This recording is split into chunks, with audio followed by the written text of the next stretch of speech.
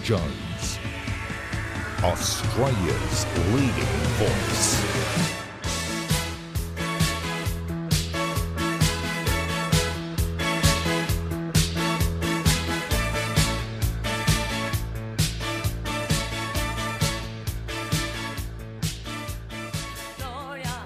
Well, good evening. Thank you for joining us. Now, as I tell you every night, you can watch ADH. Tell your friends, though, on your television. Just go to the App Store on Apple TV or the Google Play Store. There it is, all on your screens. Or you can watch on your phone or iPad. Go to the App Store and just search ADH. It's free to watch. Well, from one opposition leader to another, the New South Wales opposition leader, Chris Minns, will join me in the studio tonight. This bloke's got gears. Minns has a right to be optimistic about his prospects at the election next year. There are two elections, one in Victoria and one in New South Wales. We'll look at the New South Wales one first, and then we'll have a look at Victoria. Now, the Labor wave is occurring across the country. But more importantly, the New South Wales government has been in power for more than 10 years. And at this stage, although there shouldn't be, there seems to be a real slowdown of fresh ideas. So for a government which used to be known for leading the agenda, it's now dancing to the beat of Chris Minns, who has led the much-needed debate on tolls and nurses' pay. Now, his team, and of course he's got this Lismore MP, Janelle Saffin, what a hero she is, to thank for this. They are demanding that flood victims are assisted instead of being left to rot. An election is 10 months away, and Dominic Perrottet and the Liberals are having to rethink how to entice voters to vote Liberal. It doesn't help having the blancmange Paul Toole from the National Party as your deputy. The New South Wales Premier's own panel, Infrastructure New South Wales, handed down his 5-yearly report the other day. It advised that many mega projects be put on hold, including the building of some dams. We seem incapable of building dams in this country. 6 months of rain, none of it harvested. But despite this so-called report from Infrastructure New South Wales calling for a pause on mega projects, the government obliged when it came to the Northern Beaches Tunnel and other such projects, but they've decided to push on with the second stage of the Parramatta Light Rail. Now, never mind that locals can't stand it, but there's a reason why they won't hit the pause button on this, and that's because the Liberals are at risk of losing the seat of Parramatta. It's political. Hit pause on some projects, but where you need the votes, as in Western Sydney, where they were treated, I might add, like second-class citizens by Brad Hazzard and Kerry Chant, keep the projects coming. Just like when they moved the Powerhouse Museum from Harris Street in the city out to the flood-prone riverbank of Parramatta. A brain-dead decision by the then Arts Minister, Don Harwin. So we'll speak to Chris Minns, the New South Wales Labor leader, about all of that and more. An election coming up on March 25. And we'll go to David Maddox in London, where the political fate of Boris Johnson hangs in the balance. You can always have your say. Just email me, alanjones@adh.tv. Well, look, governments come and go, but it seems Reserve Bank governors are immune from sanction. It was only last November that the Governor of the Reserve Bank, who rarely gets it right but is still in the job, said, quote, "It's still plausible that the first increase in the cash rate will not be before 2024. Then again, on a separate occasion, last November, he said, "I find it difficult to understand why rate rises are being priced in next year or in early 2023, unquote. So how far wrong can you be and get away with it? Many Australians believed what this bloke was saying. And now look where we are. You've heard me say many times that interest rates at the level we have recently seen couldn't and wouldn't last. Why wasn't the Governor of the Reserve Bank issuing that warning, particularly to young people? Instead, the banks, as always, care only about profit and shareholders, not customers. They're out of the starting gates as quickly as you like, and Westpac led the way last night. It will pass the full increase on, and other banks are following.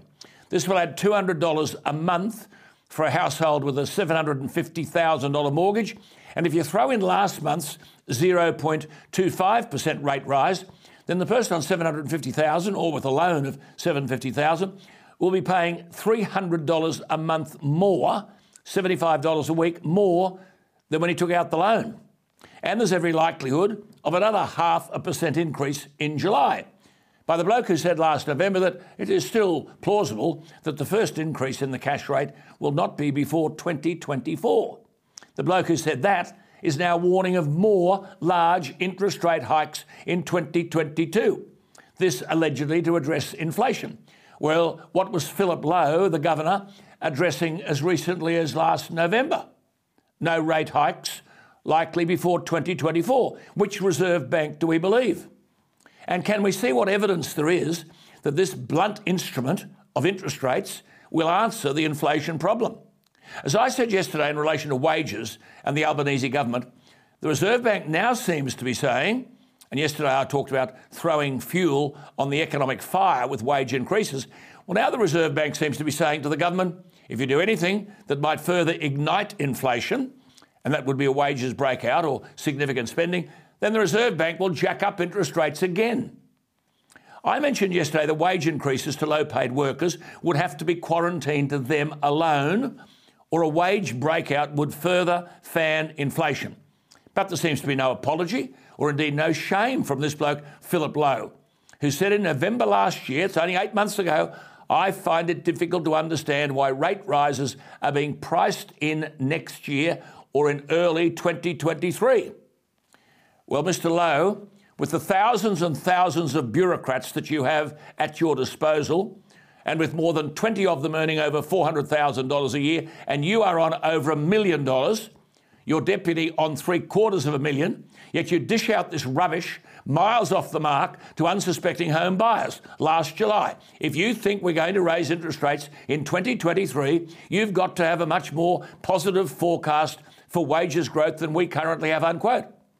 What he is saying is that wages growth will generate inflation and then interest rates will go up. Well, Mr. $1 Million Lowe, Governor of the Reserve Bank, there has been no wages growth.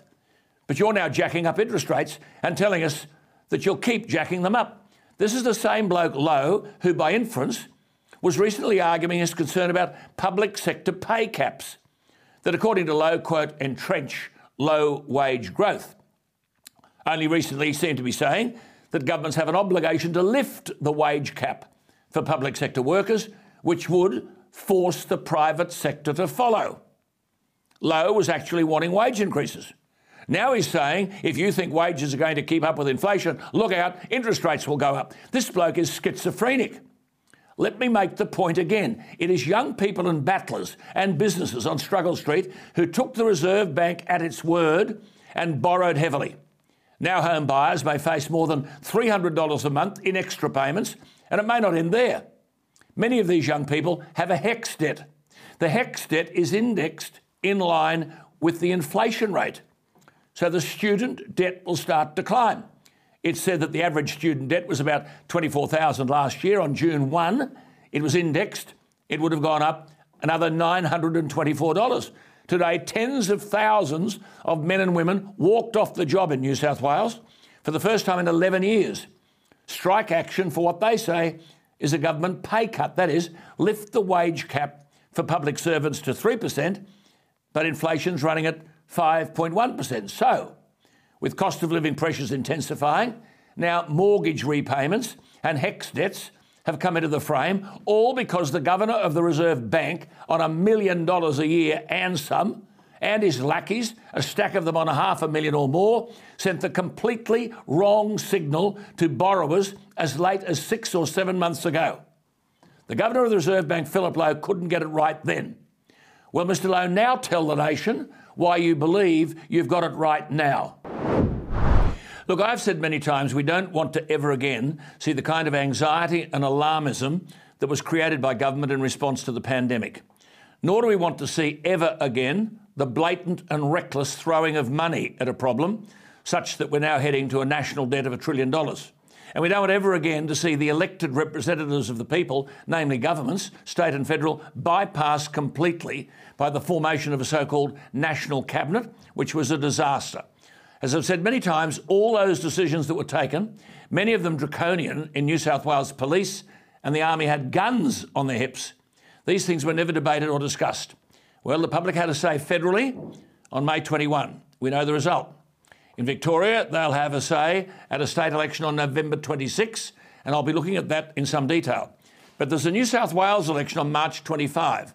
And today we've seen tens of thousands of men and women within the public sector walking away from their work for the first time in 11 years, protesting their wage status, which doesn't match inflation. Now, I've said this is an issue that could destroy governments, a wage explosion.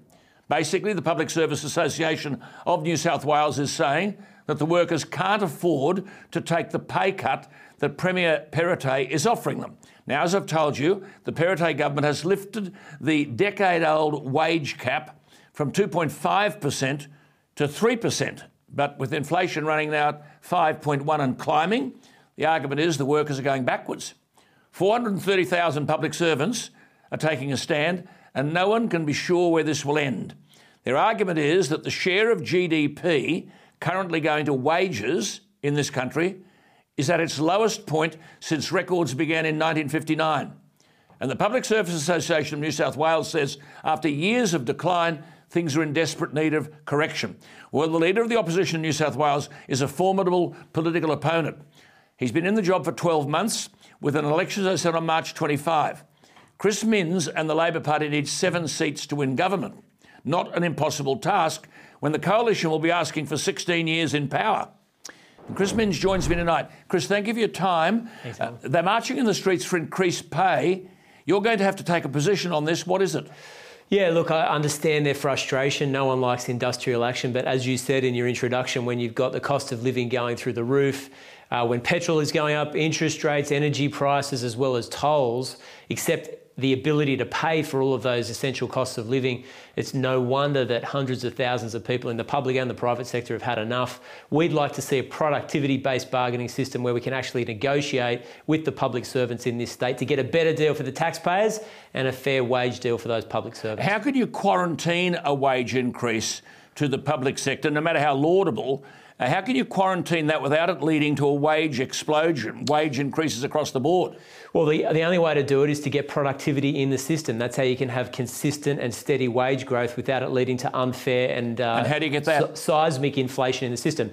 I think you need a productivity-based negotiating system. So for many of these public sector unions, it's not simply income and wages that they're concerned about. They're also concerned about classification, the number of nurses, for example, on wards. They may be concerned about the conditions in the workplace. And if the government had the ability to negotiate not just on wages, but on those other things that public sector unions are asking for, we think we can get better public services, a fair wage deal, and the government can get some much needed productivity into the system. What would you, as the alternative Premier, say to business and employers when the share of GDP currently going to wages is at its lowest point since records began in 1959? If that's in need of correction, what correction would you put in place? Look, in some instances, that's happening in any event in the private economy. You're seeing a huge labour shortage right across the private sector in nearly every category within the private sector in New South Wales and Australia, whether it's transport and logistics, retail, hospitality, or even in the public service itself. Just this year, Alan, the first police academy class had to be cancelled because there wasn't enough recruits to start joining the New South Wales Police Force. So that will lead to some wage pressure and wage increases within the private economy. We're seeing that already in the public sector as well. And obviously, you can't have a situation where everything is going up.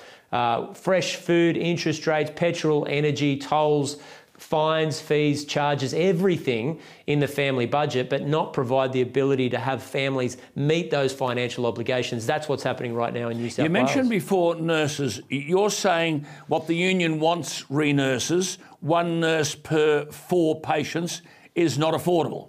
Yeah, we're concerned about it, and we've started negotiations and talks with the Nurses Association. Obviously, we want to make sure that any policy that we take to the next election is affordable and that the taxpayers of this state, when they look at Labor, say, you know what, they will implement these policies. That means when I make a commitment, it's fully costed, it can be delivered, and of course, it's affordable. So if we're going to make changes that not just this government or the next government, but the one after that and after that as well, we need to make sure it's affordable and it can be costed by New South Wales taxpayers. On that, I noticed there was Shadow Treasurer Daniel Mookie saying that the New South Wales government's medium-term borrowing costs have more than tripled since the last state budget.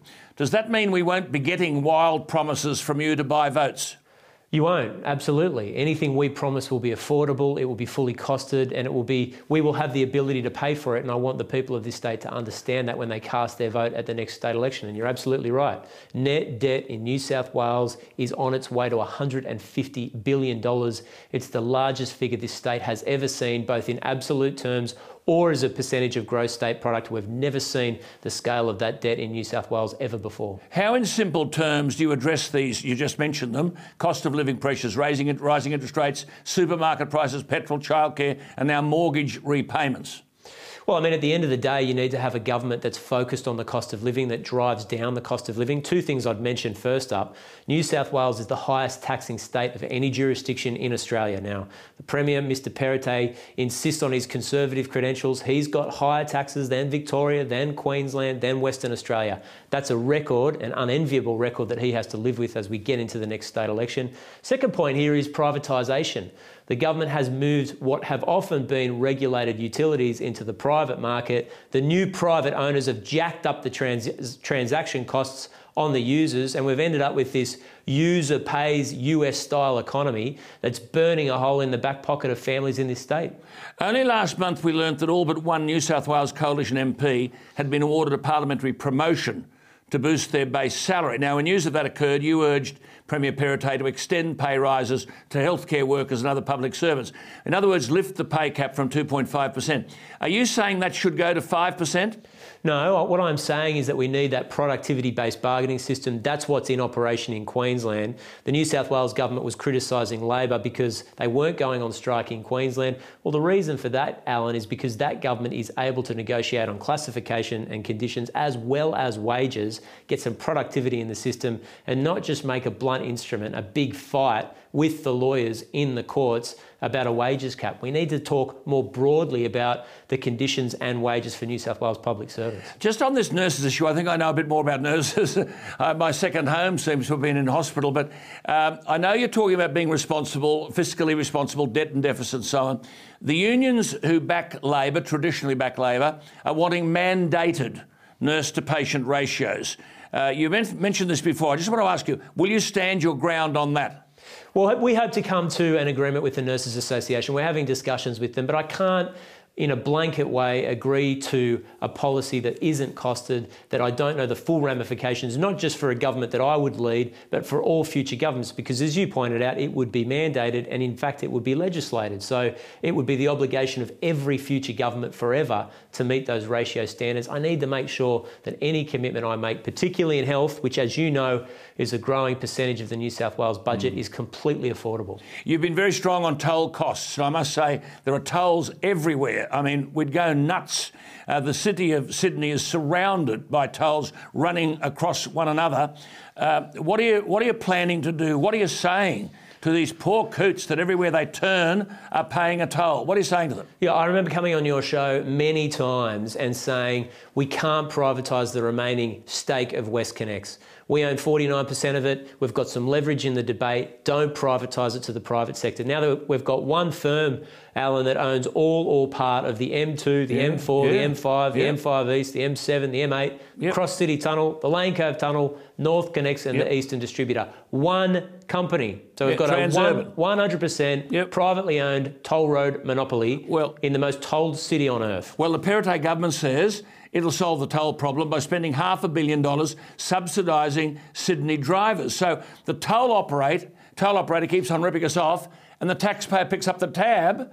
I mean, if you reduce the toll, surely more people might use the tollways, and that means more revenue to Transurban. How does that make sense? Yeah, look, obviously we need to come up with a solution to it. It's a terrible problem. I wish they hadn't gone down that privatisation agenda. And I have to say, this isn't Monday morning quarterbacking or trying to be smart once the decision's been made. I warned them at the time that to put that much power, that much commercial power in one private monopoly would hurt, in particular, families in Western Sydney, and that's exactly what's happened. Well, Dominic Perrottet calls it a temporary taxpayer subsidised relief package. What do you call it?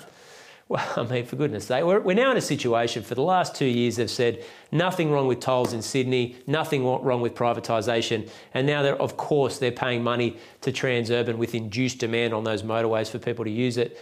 a couple of months after they privatised the thing to them in the first place. So obviously it's a failed policy. We're going to have to come up with solutions. We're determined to do it, but I just wish someone would rule a line in the sand about privatising what in effect are monopolies, because users, particularly transport, logistics firms, mum and dad trucking operations, they've got nothing else to use. They have to use these toll roads to get around Sydney, and as a result, it's burning a hole in their pocket. Well, just on roads, what is happening to potholes all over the state? They're so bad you could disappear into some of them. Why not ask the public to tell you which councils have woeful road maintenance? Yeah, it's a great idea, particularly in regional New South Wales. Oh. They don't have the budget, and it's been a decade of neglect when it comes to those regional councils. We need to make sure. Start with the city council. What about drive down Macquarie Street? Your teeth rattle. It's not good. It's not good, Alan. We need to make sure we put money into those road budgets, absolutely. Just a quick one before you go. Manufacturing. Gladys Berejiklian said you couldn't build trains and trams in Australia. It seems that Daniel Andrews can. Yeah, you can do it. Yeah, we're seeing budget blowouts in these foreign-built projects of between 40 and 50%. Imagine if we'd built them in Australia in the first place. Good jobs, on time, on budget. We can do it right here in New South Wales. It just creates it needs a bit of willpower from the New South Wales government.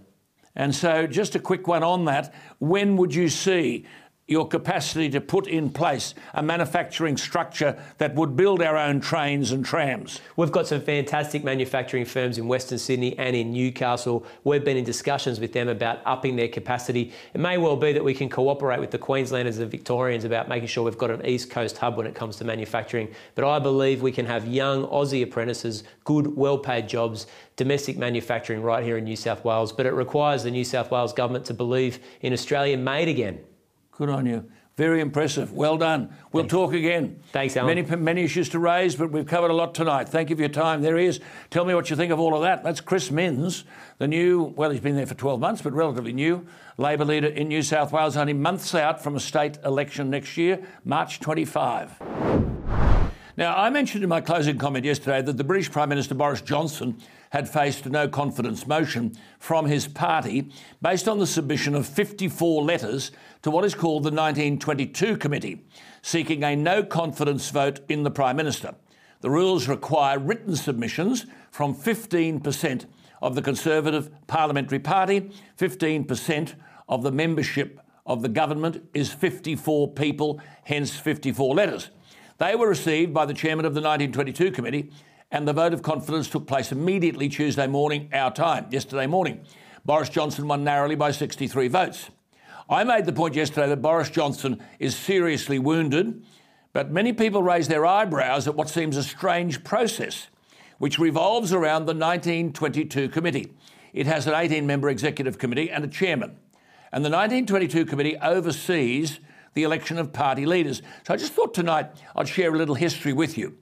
It's sometimes wrongly supposed that the name of the 1922 Committee derives from a meeting at the Carlton Club in London on October 19, 1922, when Conservative MPs successfully demanded that the Conservative Party withdraw from the coalition government of Prime Minister David Lloyd George. That triggered the 1922 general election. But it also brought into the spotlight one Andrew Bonar Law. At the time, Bonar Law was the Chancellor of the Exchequer, what we would call our Treasurer, in David Lloyd's coalition government.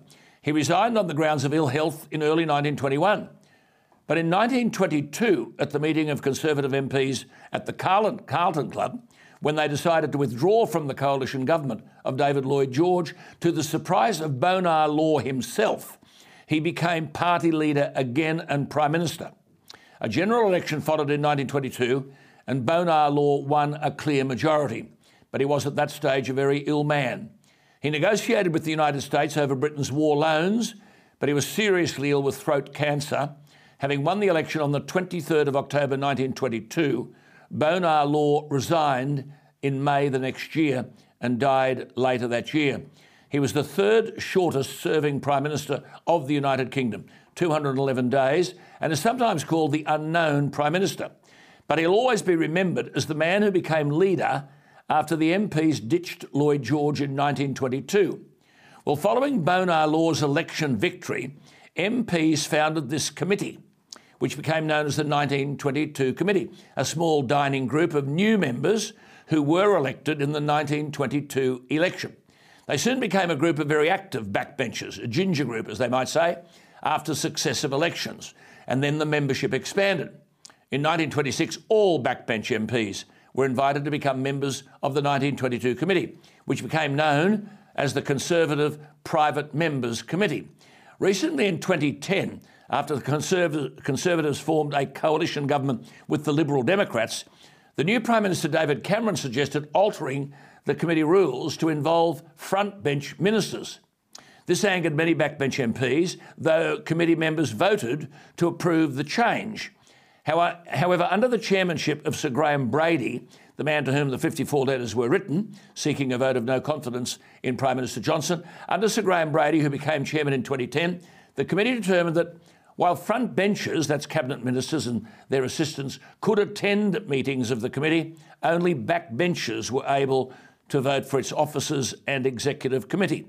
So when the letters rolled in, as they did when Margaret Thatcher was Prime Minister, and Theresa May, and now for Boris Johnson, the name of Britain's unknown Prime Minister, Bonar Law, is invariably raised. He could be called the accidental Prime Minister. As I said, having resigned from the front bench in 1921 due to ill health, when Lloyd George's coalition collapsed, Bonar Law, amazingly, became leader of the Conservatives, won the election and became Prime Minister. And the newly elected members formed a committee so their voices may be heard. It's called the 1922 Committee. Their voices are certainly heard. The committee collectively represents the views of the Conservative Party's parliamentary rank and file. And hence, in the last 48 hours, the committee reported to the Prime Minister that 15% of the Conservative Parliamentary Party had put in writing to the committee that they wanted a vote of no confidence in Boris Johnson's leadership. Boris Johnson survived, as does the committee.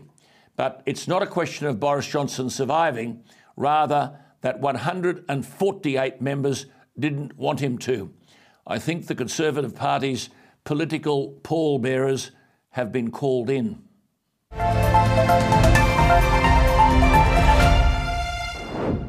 Well, as you know, David Maddox is the political editor of The Express Online. I know you love to hear his views. You can read David. He writes splendidly at express.co.uk. David, there's plenty happening in Britain. Thank you for your time. The magnificent and uplifting Platinum Jubilee. That's one thing. Boris Johnson on the ropes. Let's go to the Platinum Jubilee. What's the latest on the health of the Queen? Actually, people are feeling a little bit more optimistic about that. I mean, she obviously paced herself during the long weekend of celebrations. There was just 2 balcony visits, but she looked in reasonable health for a woman of her years, and she's talking about being, continuing to reign until her last day. And, yeah, that's what she said. There's a bit of confidence about. Look at those pictures. Unbelievable. She said she'd continue to serve until her dying day to the best of my ability. But what a beautiful woman. She said she was humbled and deeply touched by the public celebrations. I think it puts an end to any suggestions, David, that she might abdicate. Oh, yeah, I was never in doubt that she would continue. The famous story about it is that when she was anointed by oil at her coronation, she saw that as a kind of a touch from God, an ordination from God, and she would never give it up. I mean, there's been a few European monarchs who've quit in the last few years, but not our Queen. Do you think that the whole celebration changed the mood of what has been a politically divided country? Yeah, it definitely brought people together, and it was actually really good to see those huge crowds in central London out on the Mall and things. It was nice to see the Union Jack flying everywhere. Yeah. There's been loads of bunting around, loads of flags. We've had one up at our house, and our street's been decked in red, white and blue. It's been, it's been one of those weekends where everybody for once feels proud to be British, which is a good thing. They had the lip readers working overtime, didn't they? I read that after the national anthem, the Queen reportedly turned to 8-year-old Prince George, and she could be heard saying, "Wow, did you expect that?" Yeah, and actually, I think she was genuinely touched by the size of the crowd in front of her.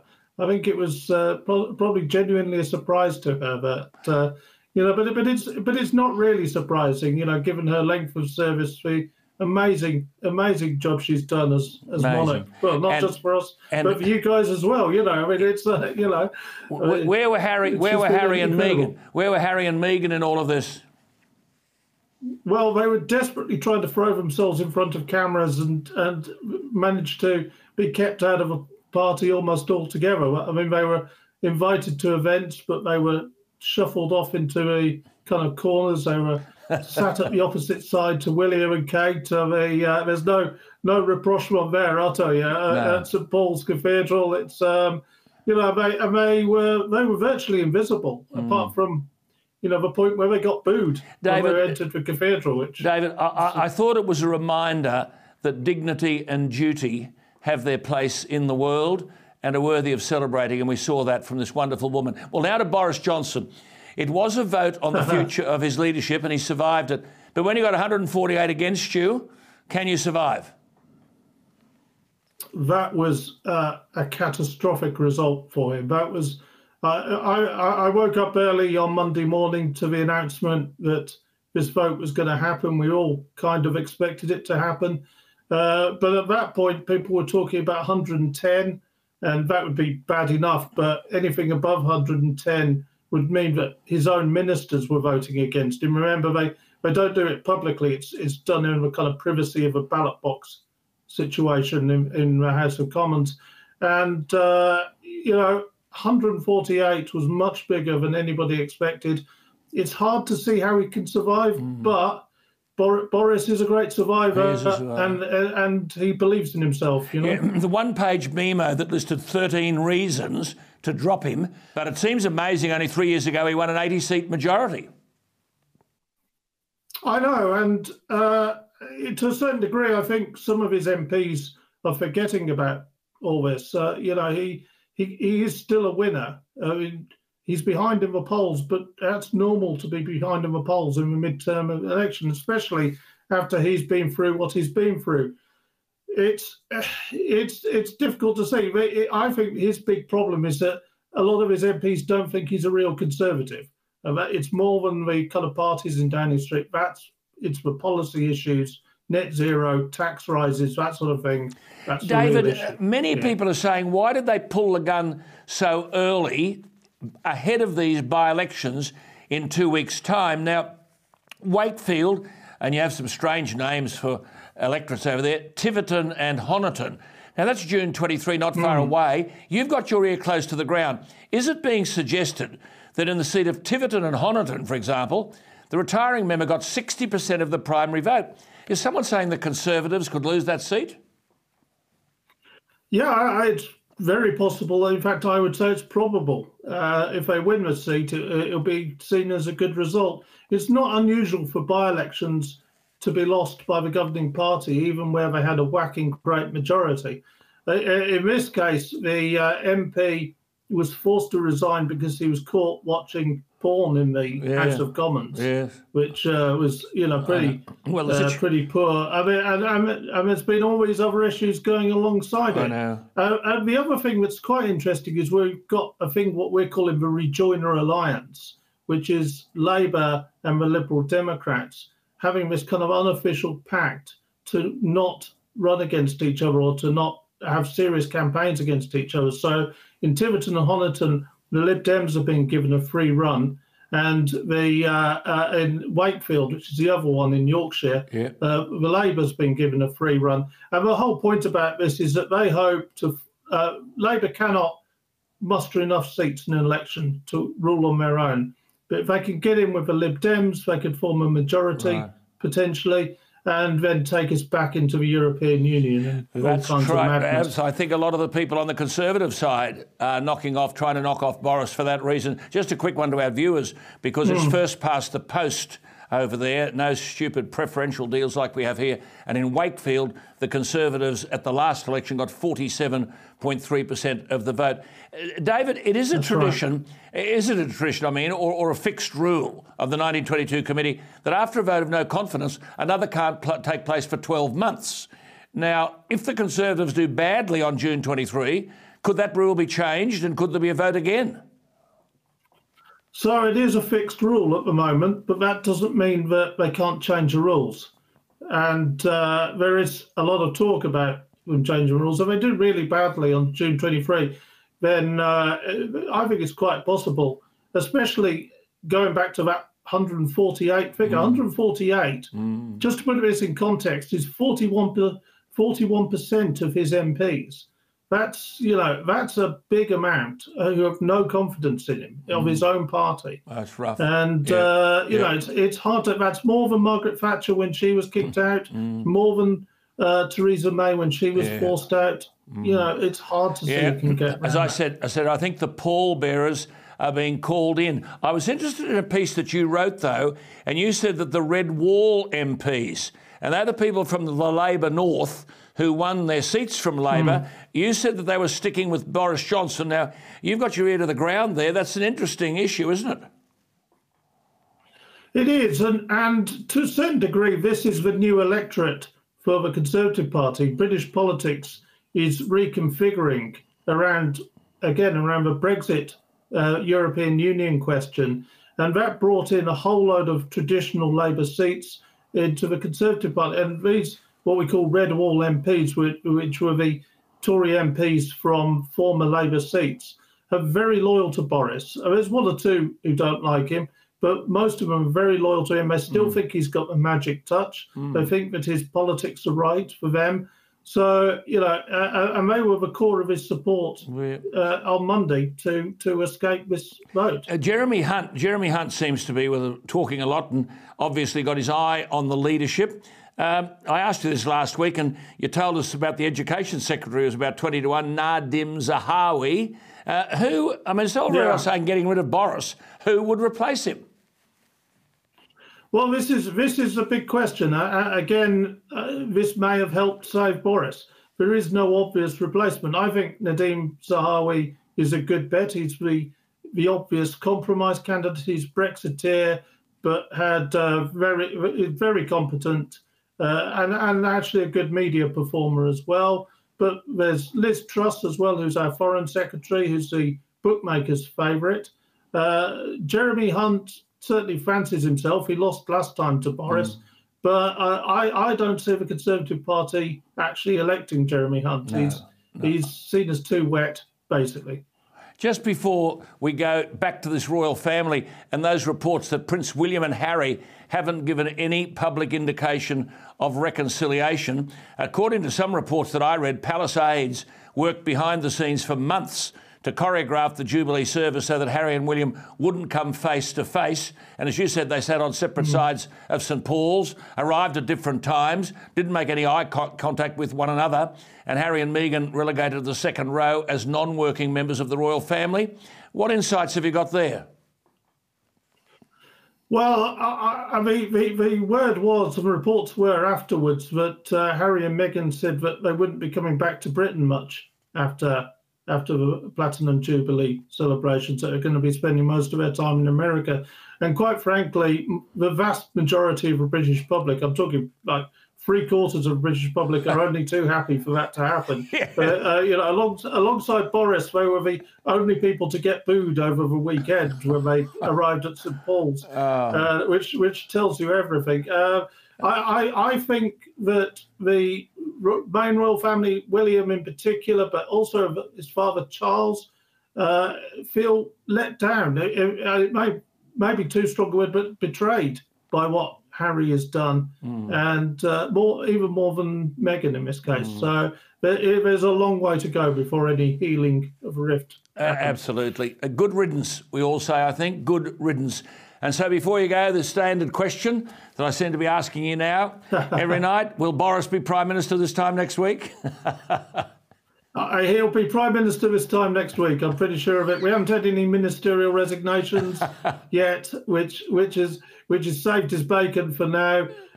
Let's see what happens on June the 23rd. And as I said to you last time, June the 23rd is a significant date in British politics because that's the day we voted to leave the European Union. And Boris, of course, was central to that. So, if he has a bad defeat on Brexit Day, there's all to play for. I think your words were, he'll be toast. I think you said, he'll be toast. David, yes, great. Well, there's an interesting meme going around of different layers of toast. One of them's very burnt toast, and the next one is Boris. So we'll see. Hey, David, great to talk to you. Thank you for your time. Our viewers love you. We'll talk to you again next week. There he is, David Maddox, and of course you can read him at express.co.uk. Look, on this program we try to make complicated issues as easy for you to understand as is possible. We are on the side of those in Struggle Street. And the last thing we need is a repeat of the pandemic mood. Yet the first major post-election polling research revealed today shows that more than 1,400 voters between May 23 and 27, just after the election, identified cost of living pressures as their top concern. So for the Teals of this world, none of this matters, they can afford it.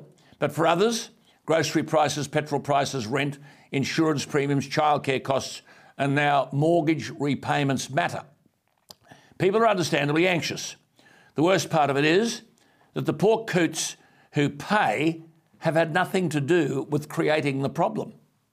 As I said earlier in the program, would people have borrowed to the extent they did only months ago if this architect of getting everything wrong, the Governor of the Reserve Bank, Lowe, hadn't told us only last November it is still plausible that the first increase in the cash rate will not be before 2024? And this bloke's on $1 million. 100% wrong. He should be dropped immediately from the team. We don't want to hear from him. You can only be wrong so many times before we say move on. Which brings us to another component of the government and bureaucrat-made mess that we're in. Government has taken us to $1 trillion of debt and more. The bureaucrats have taken us to the mortgage repayment crisis because the taxpayer was given the wrong advice. And now people are stressed again, pessimistic about the direction of the economy. The new Labor government has to arrest this pessimism and the anxiety, but they are front and centre in the energy mess. Now, we're supposed to be transitioning from fossil fuels to renewables. We're told it will happen with ridiculous and unachievable reductions by 2030. The Greens want a bigger say in Parliament, and I note the new government is going to give the Greens and the Teals a greater involvement in question time. This will mean, of course, fewer questions from and less scrutiny of the government by people like Peter Dutton.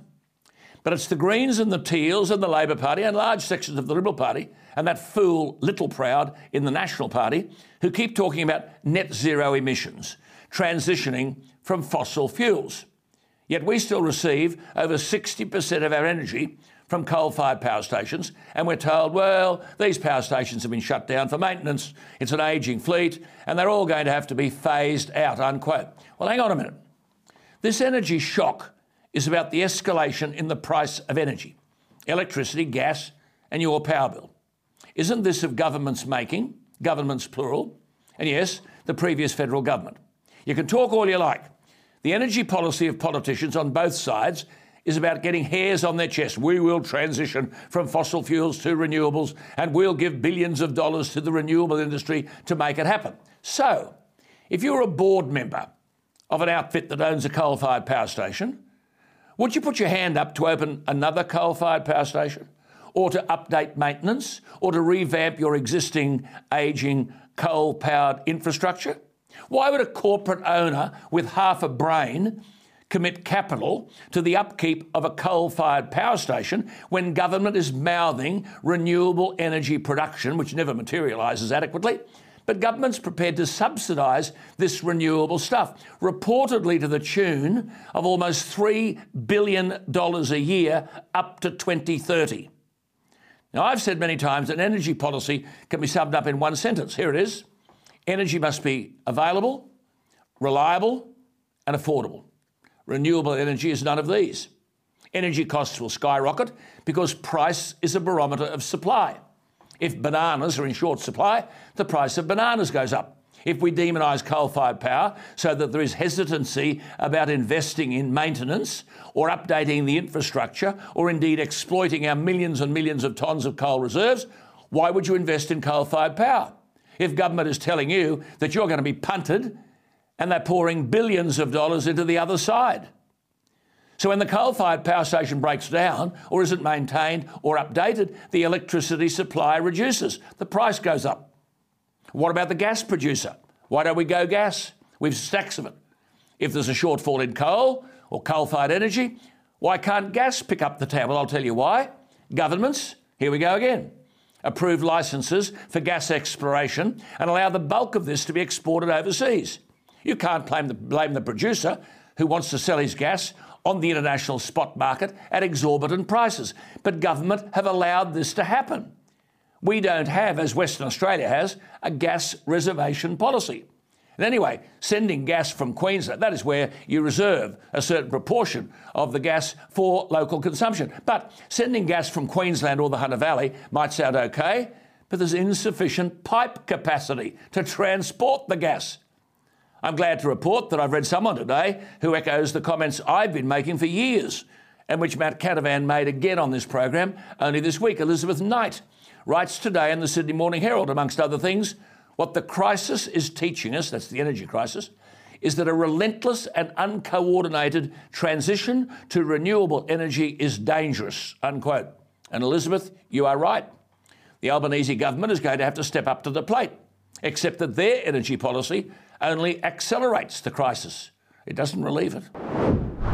Well, look, before we go tonight, I note that the new Deputy Federal Liberal leader, Susan Lee, said the other day, no doubt trying to be clever, that the Prime Minister was, quote, waving goodbye to Australia's energy crisis from the tarmac as he departed for his trip to Indonesia. I'm sorry, these are the sort of juvenile comments that the public are fed up with. Only deputy because there was no one else. Susan Lee needs to do a lot better than this to prove that she's worthy of the role. The truth is, an energy crisis doesn't happen overnight. Australians know that. The energy crisis, as I've explained for years, has been cooking for years. It's been a mixture of bad ingredients, like the constant demonisation of fossil fuels, and here is the end result. And you know who was in power for the past 9 years? The Coalition. The idea that a Labor government comes into power and a week or two later the energy crunch occurs due to the high demand for electricity during winter and the fact that we export most of our coal and gas overseas, and that's why the crunch is happening. So Susan Lee, simple message to you, do better. Anthony Albanese's trip to Indonesia, look, forget the politics. I don't think he's put a foot wrong. It's been a huge success. Why?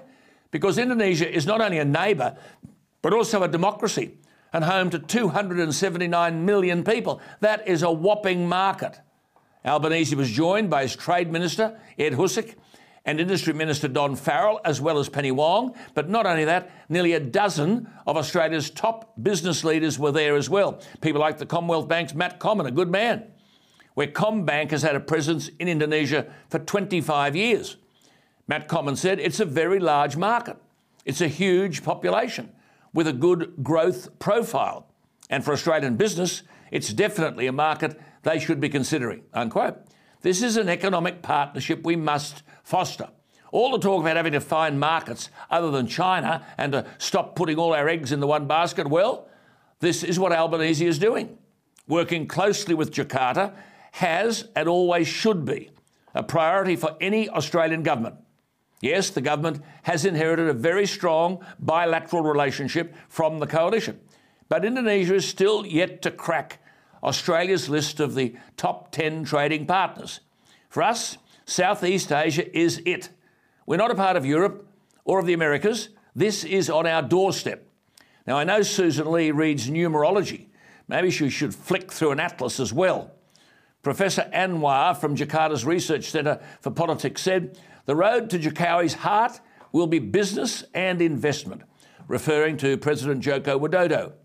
The Prime Minister said on Monday night, while donning a batik shirt, the official Indonesia textile, he said, the truth is that our economic relationship has struggled to keep pace with the reality of Indonesia's extraordinary economic rise. The new Australian government that I lead is determined to turn that around. We're putting trade and investment at the heart of our regional and international agenda. We see Indonesia as central to our trade diversification plan, unquote. Well, Australians, forget your politics, should be cheering. The never-ending aggression of the Chinese government and their ad hoc trade blackmail is economically not sustainable. We have to diversify. Full marks to Anthony Albanese on this one. And that's it from me tonight. I'll see you tomorrow night on ADH TV. Thanks for joining us. Good night.